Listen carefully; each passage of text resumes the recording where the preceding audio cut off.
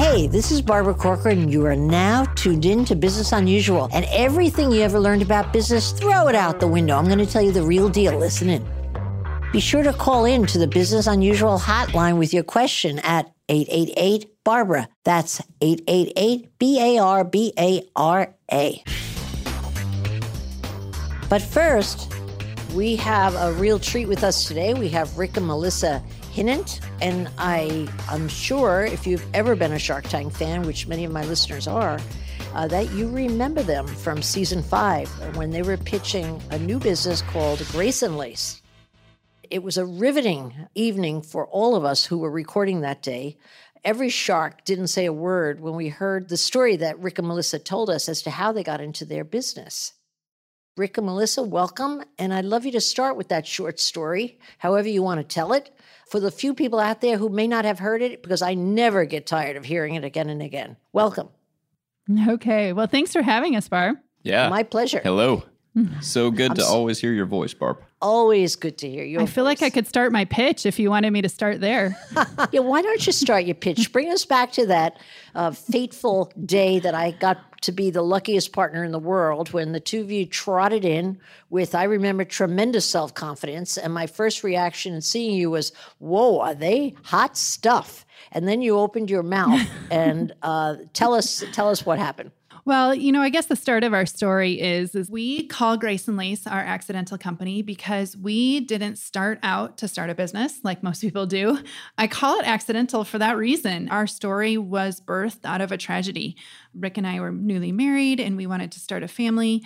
And we didn't think that would be challenging. Unfortunately, it had taken us several years to get pregnant. But when I finally got pregnant, everything was going great. I had a very healthy pregnancy. I never felt better. I had no morning sickness.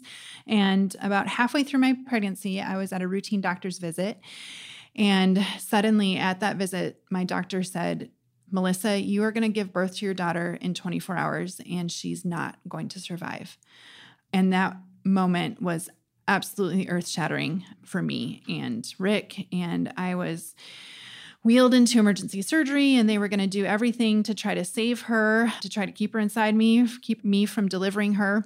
It was a very, very high-risk situation.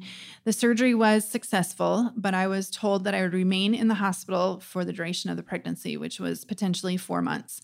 The thought of laying on my back doing nothing in the hospital for that long was pretty daunting, but I was willing to do whatever it took to keep her alive and to grow her full term inside of me. I lived in the hospital there laying on my back for a few weeks, and unfortunately the doctors could no longer stop the labor, and our little Hallie girl was born too soon. Her lungs weren't developed enough to survive, and so we lost her. It was during that time on bed rest there in the hospital laying on my back that I began to sew and create and worked with my hands, and I made baby blankets to help pass the time. And when I think of how did Grace and Lace start, that was really the place that the business had started, was on that hospital bed. After losing her and going through, the emotional trauma and turmoil of just that whole situation, I realized how much I loved creating something from really nothing. I continued to make baby blankets for other high-risk moms in the hospital and realized at that point that I love creating.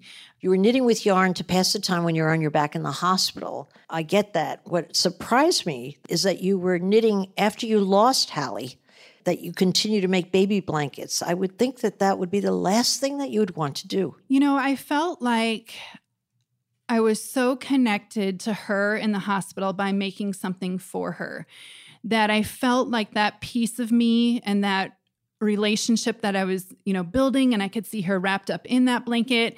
I didn't want that to leave. While we lost her and she passed away, I felt like maybe I could still keep a piece of something. And that was that piece, still continuing to make that blanket. I mean, Barb, I shed so many tears on that blanket, continuing to make it, but I felt like I got and received so much healing from continuing and not ending that process where her life ended. Rick, what was your response when you lost little Hallie? I was devastated. We fought with everything that we had for her. We did everything that we could. We prayed our hearts out. We had a gazillion people praying with us, and it just didn't turn out the way that we expected, because we never wavered in our faith that things would be fine. And when it didn't turn out that way, it absolutely shattered my heart. And I did tell Melissa approximately an hour after we lost Hallie and I had some precious time with her, I told Melissa that we had a decision to make. And as people that believe, that pray, that believed with our whole heart everything would be fine, we had a decision of, are we going to be upset? Are we going to be mad? Are we going to be mad at God because he didn't answer our prayers? Or are we going to trust him despite what happens through the absolute heartbreak? And I told Melissa, as difficult as it was, that we would have to take the stance of trusting something good was going to come out of that. And I even told Melissa, I don't know if we'll ever understand, but we're going to take the stance of a victor and not a victim. Oh, my God. Let me take a breath here. So then you had the birth of a business out of that. Was that right on the heels of losing your daughter? Or did that take time before you decided, hey, we're going to start this business? And then how did that all come about? It took some time, but what I realized with being on that hospital bed was that I loved working and creating with my hands. I grew up as a do-it-yourself type of person. I've always figured out how to make it, figure out how to fix it. And so what I really just cued into after losing her was how much I enjoyed making and creating. And so after we'd lost her, I finished that blanket and I just kept going. There were other women that were in high critical pregnancy scenarios in the hospital, and I make baby blankets for them. I even opened up a small little Etsy shop and sold little baby clothes, baby blankets and things like that. And that little Etsy shop was an outlet of that hobby.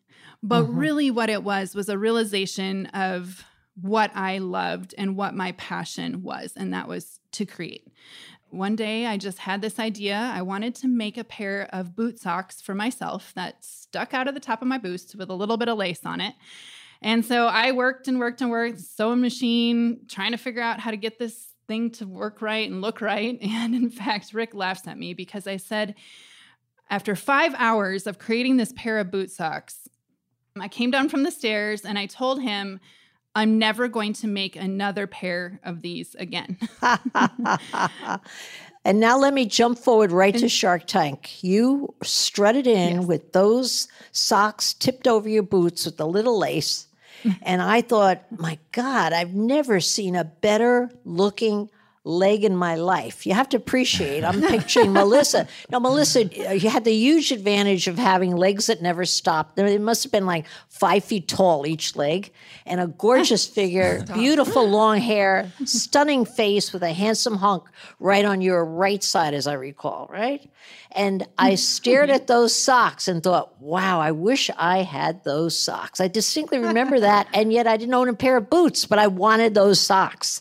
And that was what your pitch was based on, a pair of socks. Am I correct? Yes. Yeah, I made that pair. Took 5 hours to make, said I'd never make another pair again. But because it took me so long to make, I'd wear them wherever I went. I had to get my wear out of them because of how long it took me. Strangers would stop me on the streets, at the mall, wherever I was, restaurants, and say, where did you get those boot socks? Those are so cool. And I'd say I make them, and they'd hand me their phone number and their email on scraps of paper and say, can you make a pair for me? My gosh. And I remember one day, I was cleaning out my purse or something, and Rick had seen and heard of all this interest, and he said, well, why don't you put that pair of boot socks up on your little baby Etsy site store? I said, well, no one will buy them. People are shopping there for baby attire. They're not looking for a woman's pair of boot socks. And I put them up and they sold instantly, which I was shocked. Wow. And then within a matter of 3 days, we had sold over 500 pairs of that one pair of boot socks that I had. Were you not worried, how am I going to make them? What does it cost to make? How am I going to deliver them? Most people would be stopped by those realistic concerns. Almost you were nutty enough to put them up and see if people would order them, and then you had the problem of actually delivering. How did you handle that? Barb, I think that's where another decision came in, because the funny thing about it is Melissa didn't know Etsy well enough to turn off the listing. for the them. listing. Yeah, she didn't know to turn off the listing, so sales just kept coming in. And oh my gosh. I looked at her after we looked up a few days and had 500 of these sold that she was never going to sell again. And I said, okay, hun, we have another decision to make. Do we want to give all the money back to the people because they've already paid us for it and we can do that? Or do we want to figure out how to do it? Now, Yes. I'm an entrepreneur. Melissa has an entrepreneurial background as well. And she looked at me and kind of smiled and grinned and said, I don't want to give all that money back. Let's figure it out. And that got me excited because I love starting businesses. So I just told Melissa, you know how to do it. Let's go find seamstresses. Let's teach them how to do it, and we'll fulfill all these orders. And that should be the end of it. And hey, great. We make a little bit of extra cash. I never expected what would come next, which was orders of hundreds turned into orders of thousands coming in. And so let me bring you back to Shark Tank. You walk in, and as I recall, you reported that you had $2 million in sales, right? And how much were your socks 1 selling million. for? Oh, it was 1 million. Oh, God. See that? I remember you as better than you are. And I was going to say today or last year, That's I why think we you had love you, 10 Barb. million. Am I exaggerating on that as well? In those few short years, you went from 1 million to 10 million in sales, right? We went from 1 million in sales our first year before Shark Tank to 1 million in 5 days. Unbelievable. Unbelievable. You mean on the heels of Shark Tank, you had $1 million in sales within 5 days?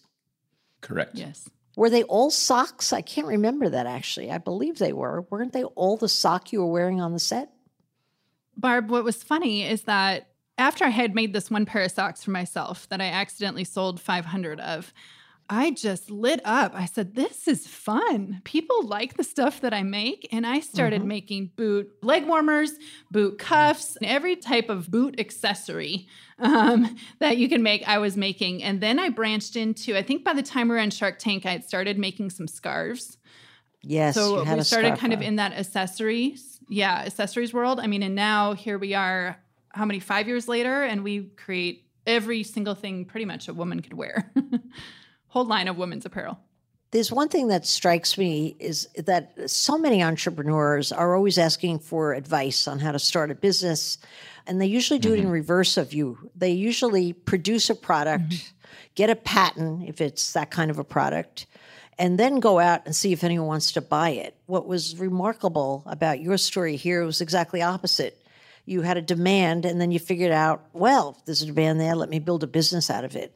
What would your advice be to someone young starting a business today? I mean, is that a formula for success that people could actually just throw something out there, see what happens? Or should people be more cautious and have a business plan and plot it out, in your opinion? You've done it quite opposite to most people. That is true. And such a great question, Barb. First thing, if you're going to be an entrepreneur, and I think you know this, you better hit your knees and pray a lot because it's not the easiest thing out there.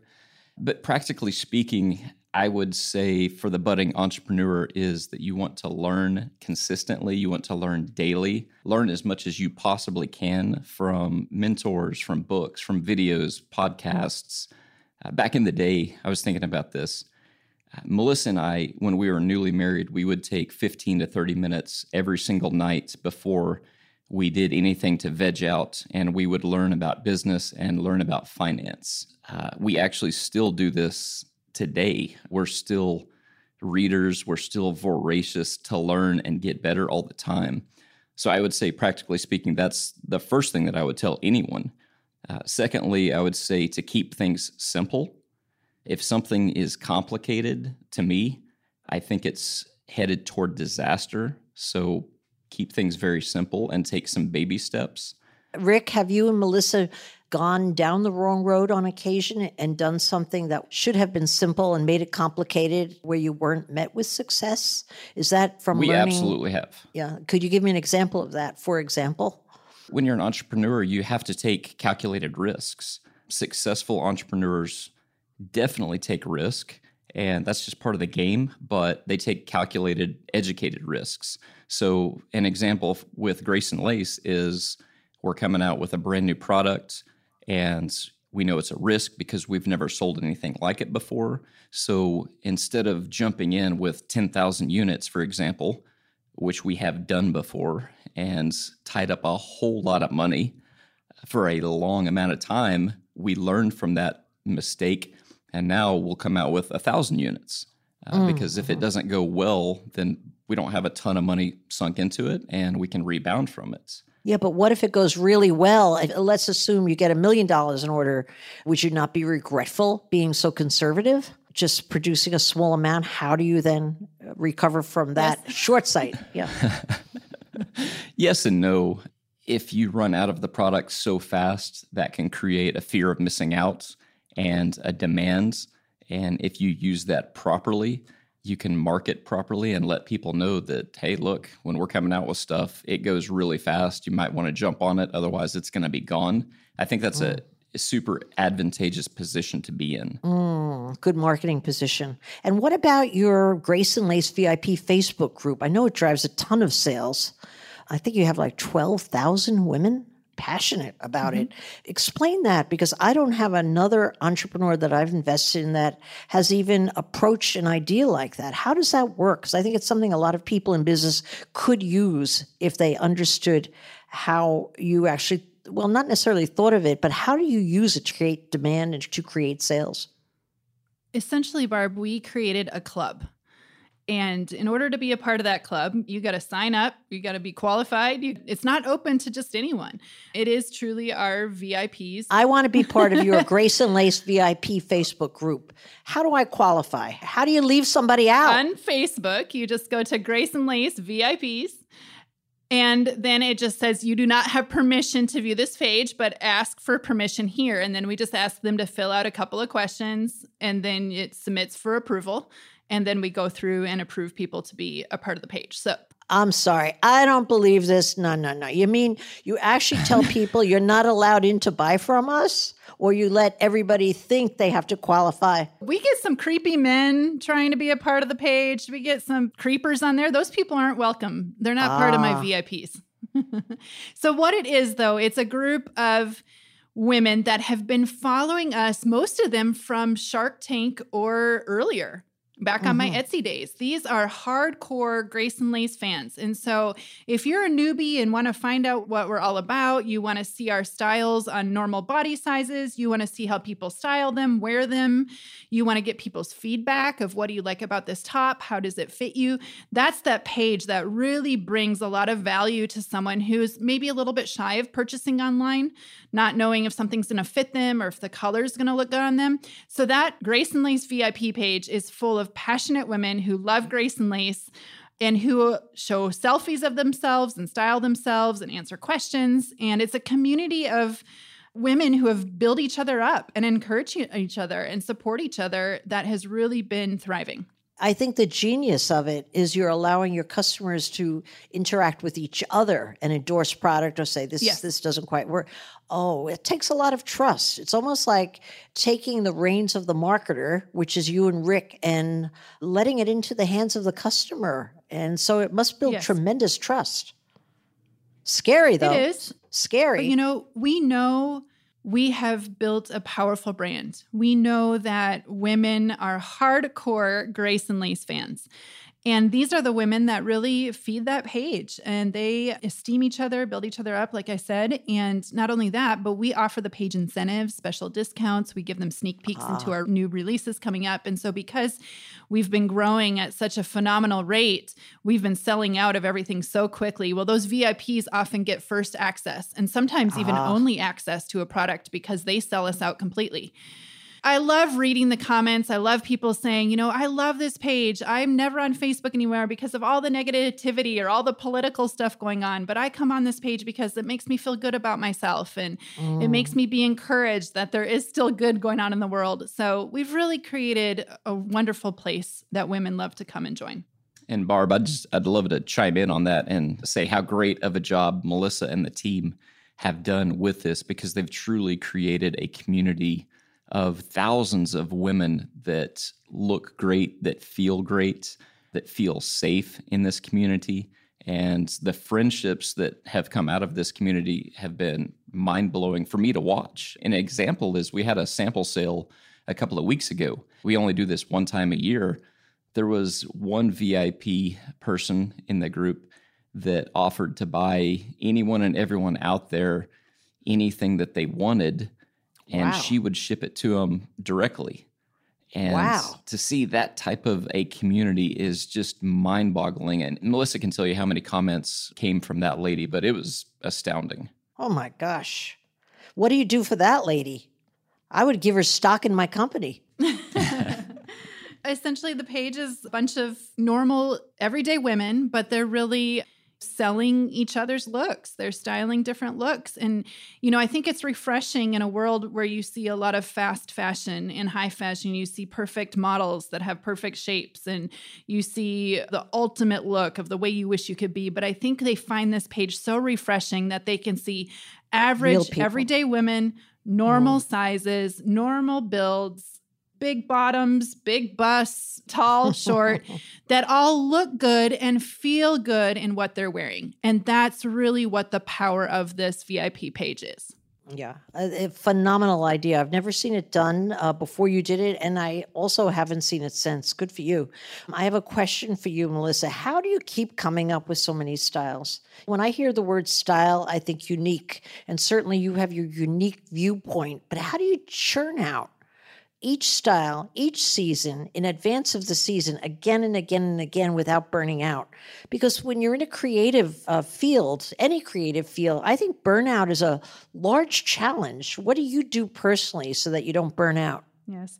I think there's two things that are important. One, knowing your why. Why are you in business? Why do you keep doing this every day? If you truly know your why, your mission and your purpose behind your doing it, you will be able to wake up and keep doing it every single day. What's your why? My why is that I want to, one, be able to have freedom to travel and to not be locked in to a job that requires a 9 to 5, that requires certain hours, that I need to report to someone. And two is that I want my family to see me as a mom, be able to be around, that if I have to miss work, I have to miss work, not a big deal. And three, that I want to be able to fund, I have a heart and mission and passion to be able to build and fund orphanages in India and overseas and rescue the poorest of poor off the streets. And when I know that there's more than just my family that's at stake, keeping a roof over their head, but hundreds, if not soon to be thousands of orphans that we're able to rescue off the streets and give them fresh food, clean water, a place to call home, put them in an education that they've never had before, that carries a level of responsibility, but a passion that drives me to keep doing what I'm doing to be able to fund that to happen. Two questions on that, Melissa and Rick. Just for the people listening, I'm very familiar with your heartfelt efforts in putting your money where your mouth is and building orphanages again and again in India. How many have you built, and how much has that cost you? I don't know if I'm allowed to ask that, but how much does it cost to build a number of orphanages that you've already done there over the last, 4 years, 5 years? I guess we started the first orphanages in 2014. And we have currently built and funded 7 orphanages. There's been 1 Freedom Home built, and that Freedom Home took 65 women out of the sex trade, really girls, to be quite honest. And then this year, we're going to be breaking ground in the summer, coming up pretty quick on 5 more orphanages that will be complete in December. As far as the cost goes, it depends on the size of the orphanage.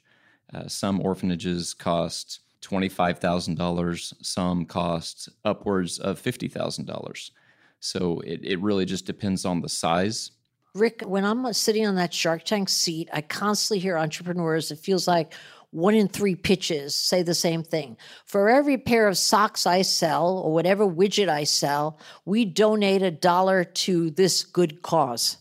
Somehow that never rings so true in my ear. I'm sure that people are sincere, but I always think to myself, wait a minute. Why don't you make a profit in this business before you start saying how much money you're going to give away? Plus, I'm sitting there always thinking like, well, that's your cause, not necessarily my cause. Something about that lacks genuineness. And I feel terrible saying that because I'm sure the people are standing there being genuine. But why didn't you take that typical route, like we donate so much money if you buy our product? Why must you be active in it yourself and actually build the orphanages, make the profits, take chunks of money from your profits or bottom line and keep pouring it into these charities? I get your belief in it, but why did you go that route versus letting your buyer out there know, we're good and you could be good with us and we're going to donate $1 for every dollar you give us, that kind of thing? Why did you go a very different route? It just feels to me so much more heartfelt and more productive by a landslide. Hopefully we're smart business people and we understand that a business is kind of like a baby. You've got to take care of that baby. So before we set out to give all of the money away, we needed to become a profitable business and set things aside so the business could keep running in the event that something went wrong. So that was the goal, was let's create a very profitable business. And once we get profitable and we're in a good, healthy financial situation, at that point, we can start giving back and having a bigger impact. But I agree with you, Barb. I think it's a bad idea for a company to start off giving when they don't even have things figured out. They don't have the proper staff. They don't have the proper processes. They don't even know what they don't know yet. So to give it all away before they even get started, to me, seems backwards. How do you keep your staff motivated on that dual cause of making a profit but also building orphanages? Or are they not involved in that? How does that play out with your employees? Do they care? Are they feeling like they're accomplishing a higher good because they know what you do with your profits? How many people do you actually have right now working at Grace and Lace? And how does that play out against their desires, thoughts, and their work ethic? We have currently about 75 employees. When we saw you for the very first time on Shark Tank, we had 6. I remember. And that was, in 2013? So things have grown quite a bit. As far as what do they think about it, Barb, every single person out there wants to be a part of something that's larger than themselves. I think everyone really wants to attach themselves to a mission that's much, much bigger. With Grace and Lace, they have that opportunity because, yes, we are focused on being a business. We are focused on being profitable. We have to be, or you won't be in business. But people love the fact that as we are profitable and do better and better year after year, that we give back and we have boots on the ground and we invite our staff. Like this coming December, we'll invite anyone that wants to come to India with us to open more orphanages so they can actually see the faces and see the lives that they're impacting. Wow. That's absolutely huge. It inspires people to get through the tough things that happen because, let's face it, tough things happen in business all the time. Let's take a short break to talk about a company I love, my friends at On Deck Business Loans. Now let's get back to the show. When I last visited your offices, I'm telling you, I thought I was in a church of sorts. Everybody was lit. And I don't think it was that they were happy to see me. They were just the happiest group of workers. They were definitely all happy to see you. No hands in the pockets in your organization. Everyone seemed like, it almost was like walking into a happy beehive.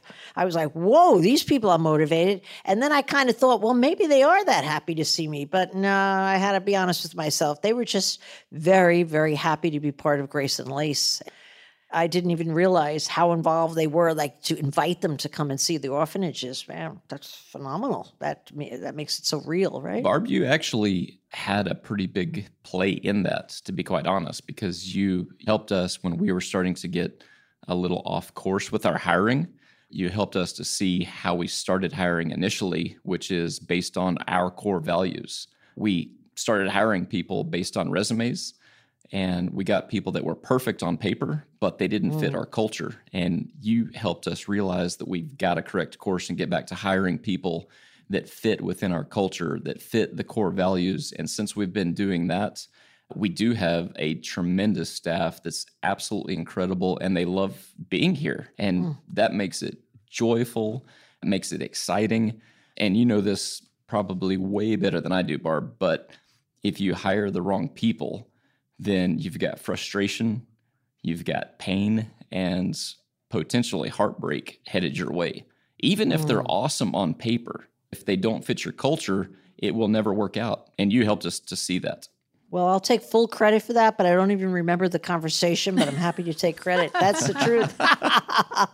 How do you work together as a married couple? I get it. You're working side by side. You and Rick have very opposite talents. I couldn't imagine a more appropriate business partnership.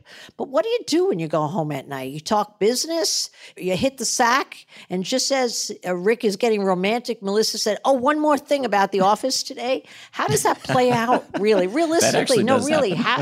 Is that an advantage or is it more of a disadvantage when you leave the place of employment or even when you go to work in the morning? If you haven't had the best night the night before, is that a problem? I think in many cases it's a and dream tell the come truth true. here, Rick. Tell the truth here, Rick. I am absolutely telling the truth. He'll get to the truth after this first part. Okay, Yes. good. So it's a dream come true for me because I always wanted to build businesses with my wife. I actually never wanted to do it alone. And I am over the top blessed with Melissa because she's incredible in so many ways that I admire, like her heart, her attention to detail, how she cares so deeply, the excellence that she works with. She's incredible in so many capacities. I second that. That being said, it's certainly not always easy because we're both used to leading. We're both passionate people. If we're at a place of contention and if our egos are involved, which can be the case many times, especially for me, unfortunately, it can get messy pretty quick. And so if we're dug in on something and think that our way is the only way or it's the best way, then it can definitely go sideways super fast. How do you resolve that? You do it at the office? You continue this discussion home at night? How do you settle differences? Do you have a formula that you could share with us? What I've been learning over the years is that if we actually make time to listen to each other, we can figure things out. If we take a step back, if we detach from the situation and look at it from a 30,000-foot view with humility in mind, then we can typically work through any situation, and we are getting better at this. The question that we've learned to ask each other is, what's best for Grace and Lace? And when we take that approach and listen to each other, then we can typically work through the situation. So what do you do during a work day? I'm trying to visualize that. You say, we need a power conference here. Let's go in the conference room and talk this out and see what's best for Grace and Lace. Or do you talk about it at night at home? Is there ever a break from your business when you're married to your partner? That's one of the challenges, to be quite honest. How do you deal with that? Business can be all-consuming. You have to be intentional about it. One thing that we've been doing recently, which has been pretty incredible, believe it or not, is we lock our cell phones in an actual lockbox between 6 p.m. and 9 o'clock p.m. Yeah. And that allows us to be present to each other, allows us to be present to the kids. It takes us away from the lure of business and just allows us to kind of be normal people and a normal family. When you say a lockbox, I'm not familiar with that phrase. What does that mean? I'm assuming it's not a real box you lock. Yeah, it is. It's got a combo code, and you lock them up in there. Wait, you lock Rick up in there? Rick locks you up in there? You get them together? We lock our phones in there. Without the kids? And I swear to God, is this the truth? We lock our telephones. We take our cell phones, Rick and I cell phones, and from 6 o'clock until 9 o'clock every night, we take our phones or put them in that lockbox, lock them away. And so we have no access to our cell phones between 6 p.m. to 9 p.m. every night. Wow. What a different way of living. But do you know what I thought you were telling me earlier? I thought you were telling me you locked Rick up in a box with a safe combination. She might That's why I'm want like, to. this is the freakiest thing I ever heard. No, our cell phones, just our phones go in a lockbox. Makes such a difference. If you don't mind, I'm going to start that tonight. No, I love this idea. There's no break. There's absolutely no break. And Exactly. It's too darn easy to form the habit of constantly just having a peek at your phone. It's like a rabbit hole. You go down it, before you know it, it's 2 hours later. That's the best, smartest thing I've ever heard. This world that we live in, you're attached to your device. It's become such an epidemic and such an addiction for people. We didn't want to see the same thing happen with our children. And so Melissa and I talked about it, and we said we've got to be intentional, because if we're not, we'll be wrapped up in it and we'll be doing business all day, every day, 24/7, because it never goes away. There's always something to do. There's always something to improve. There's always people asking questions. And if you're not intentional about it, then you'll be doing nothing but business. After I finish with this conversation, I'm going out and buying myself a lockbox. I really mean it. I know exactly where I could get one. My gosh, because I need the control myself. Certainly my daughter, Kate, who's 13, needs the control. I have a lock on her phone. She could only be on an hour. She's figured out how to unlock my lock somehow. How she does it, I don't know. They're smarter than we are. But boy, that's black and white. I love that idea.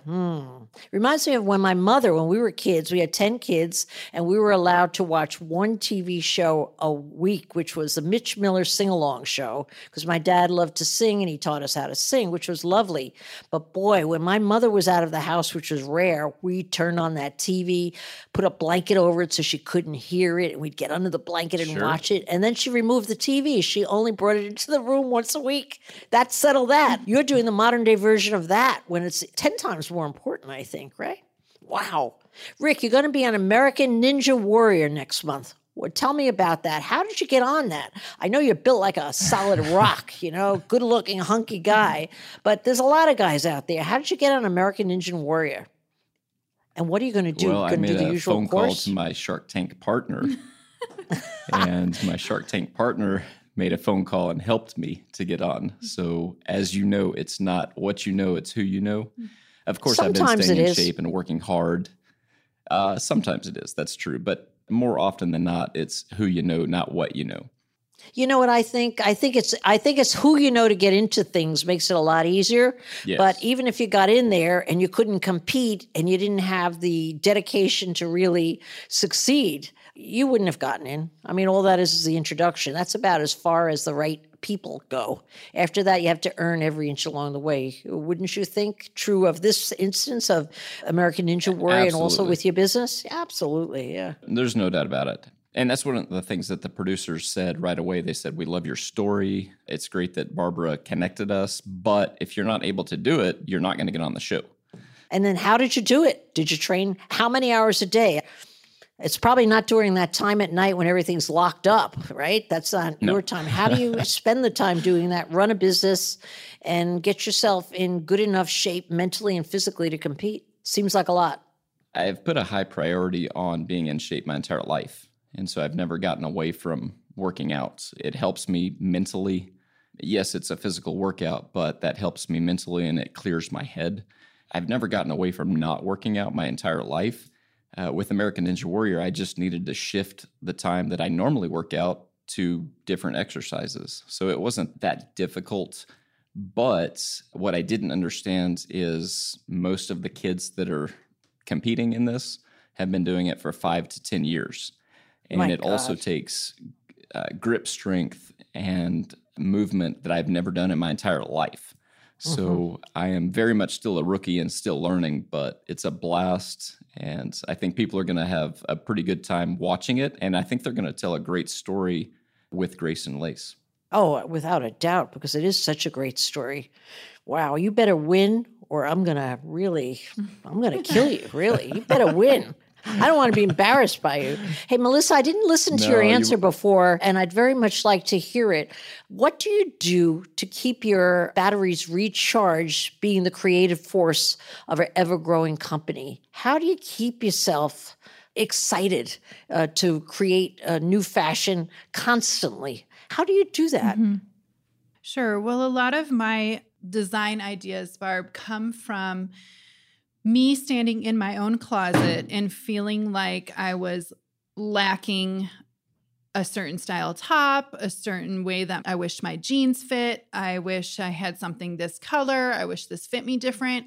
When I design, Barb, I'm solving my own problems. And I think that is one of the strongest points when starting a business or continuing to have, like you said, that drive and energy to keep going. As long as you are solving people's problems, you will have a successful business. And I feel like in my design, that's what I'm doing. I'm solving my problem. People often don't like how their jeans fit. They often don't like how their tops fit them. So I'm always trying to find the solution to a common design flaw or design problem. And that's something that keeps me going. Now, it's important also that I do recharge. You can burn out easily. You can burn out running a business, burn out if you're focusing on something all the time. With recharging, that aspect is making sure I have alone time and vacation time and getting away with just Rick or getting away with my girlfriends or just taking that bike ride at sunset to refuel, recharge, restart so that you're not spinning those wheels 24/7. Makes very, very good sense. I want to ask you one other question, if I may. Assuming that you're a kid in college or you've been out of school a few years, I get so many questions like this all the time, where you're a young person trying to, quote, find your passion. It seems like it's a phrase that I hear constantly. I can't find my passion. I just don't know what my passion is. Almost like people are lost looking for the passion, and then they'll start the new business. What do you say to those people? Any good advice? Because I always grope a little bit on giving a good answer to that. I'm looking to hear your advice so that I could take credit for it and use it again. It's a super good question. I asked a similar question several years ago. It probably would have been 2 decades ago at this point, so it's more than several years. But I was asking a similar question to a mentor of mine about calling, about purpose. And he looked at me and he said, well, Rick, let me ask you a question. When you're in a bookstore, what books do you gravitate toward? And he said, whatever those books are, that's a clue to things that you're passionate about. And wow, I really thought about that. Great answer. And what books were you passionate about? Business. But business is a broad term. How did you decide? Because I know before Grace and Lace, you had another very successful business. What happened in that bookstore? Was it just the business section? Oh, let me start a business. But then what do you start the business about? What's your product? What's your service? What did you do with it after you were at the bookstore? If you're in the bookstore and you figure out the answer to that question of what you're passionate about, and let's just say it's business, let's say it's being an entrepreneur, and you start reading about business owners, about entrepreneurs, about things they've started, it's just a matter of time before ideas are going to start popping in your head. And you're going to say, I could do this, or I'd like to try this. Because of your passion to be an entrepreneur. How about you, Melissa? What would you answer to that? I think this realization kind of goes back to our story, really. I mean, it was through the loss of Hallie that I realized how much of a DIY person I was, how much I thrived in taking a piece of furniture and repainting it and refinishing it and then reselling it for hundreds and hundreds of dollars of that piece of furniture that I found at Goodwill. And I loved working with my hands and using a bolt of yarn to create a sock or a leg warmer. I didn't clue into that until her loss, that is really what fulfilled me and which caused me to, find fulfillment and purpose and drive to create. So for me, it is that creation process, starting from scratch, starting from standing in my closet going, what type of top do I wish I had? And I'm going to make it. Starting from scratch and figuring out a way to make it and produce it. And is that what you love most about being an entrepreneur, actually producing the product you produce, making your customers so happy, solving the problem of what to wear or how to look better, and then building the orphanages? I gave you a whole laundry list, but I was listening carefully. Yes, you did. Is that where your passion comes from now? That's why you feel so satisfied? Or should I say, do you feel satisfied? It's the double aspect. My heart and my passion is for women to look good and feel good in what they're wearing. I want them to feel like they are walking in their closet and they're not stuck there going, what do I wear? I don't like how that fits me. I don't like how that fits me. I don't love that color. But I want them to have a closet full of outfits that they can just walk in and grab. They know how to pair it. They know how to wear it. And most importantly, they look good and they feel good in it. My mission and my purpose really in designing is to do that, is to solve their closet and their clothing problems and to design items that they look and feel good in. Clear as a bell. Rick, what's your answer to that question? What do you like best about being an entrepreneur? You clearly were attracted to business. You've built a big business the second time around. If I could narrow it for you, what's the one thing you like best? That's really difficult to narrow it All down right, to the take one two thing. things or three things or four things. Okay, go ahead. With business, I love the excitement, the adventure, the challenge, I think would probably be my number one answer to that. Because business is ever changing. It's never boring. It's something that can be gut-wrenching at times, but the true entrepreneur thrives in that environment. Like Melissa, I love to figure things out as well. Another thing that I think I've always gravitated toward business is there's no ceiling on it. You're involved with the biggest game in the entire world. As long as you start learning a little bit more about scaling and delegation, there's no limitation whatsoever. And I hate limitation. I absolutely hate it. But if you're your own business owner, then the sky is truly the limit. So that's what I would say about business. Let me share with people who are listening that I regularly get emails from Rick. I actually get them frequently enough. I wonder if you're working hard enough. But your emails are typically, we're going to do 5 million. I'm telling you, we're going to do 8. We're going to do 10. I'm like, God, gee, he's excited. I actually read your emails and I work twice as hard at my desk. I'm like, well, I'm not working as hard as this guy. I'm not that excited. You motivate me back, believe it or not, whenever I hear from you. And then, Melissa, behind your back, you should hear how Rick talks about you. If you haven't heard, I would say put a bug in him so you could hear what he says about you. I don't think there's another woman more adored on this earth than Rick adores you. I don't know if he tells you that to your face, but you ought to hear it directly. I'll start taking notes if you don't want to put a little bug in him somehow so you can record what he says, you know? Okay. Yeah. Very, very happy partnership. Successful, happy. Two people that I so much have learned to respect tremendously and admire, as I'm sure you're well aware. We could probably talk forever, but thank you very much. I think it's very inspirational on many fronts, and people will have a lot to learn. Thank you for all of us. Well, Barb, thank you so much. And again, we couldn't be more ecstatic to be in business with you, and we want to do great things together. Oh, you already have. If Thanks, you quit Barb, tomorrow, I would be okay with that. If you said, we quit, we've done enough, I would say, okay, thanks. It's been a phenomenal ride. We've barely just gotten started. Oh, God. Hope I live that long. Okay, thanks so very much. Thanks for giving me your time and your thoughts. I appreciate it. Thanks for having Thanks, us, Barb. Barb. Love Okay, you. ciao, ciao. Where do you listen to Business Unusual? I really want to know. And guess what? If you show me, you might have a chance to spend an hour with me. All you've got to do is post a photo on Instagram showing me the unusual places where you listen to my podcast. Be sure to use the hashtag Business Unusual when you post the photo and make sure it's a public account so I can see it. A random winner will get to spend an hour with me on Skype or at my office here in New York City, whichever you prefer. Show me your photos by June 3rd, and I'll have fun seeing all the places you listen. And that's all we have time for today. If you have a question, leave me a voicemail on the Business Unusual hotline, 888-BARBARA. That's 888-BARBARA.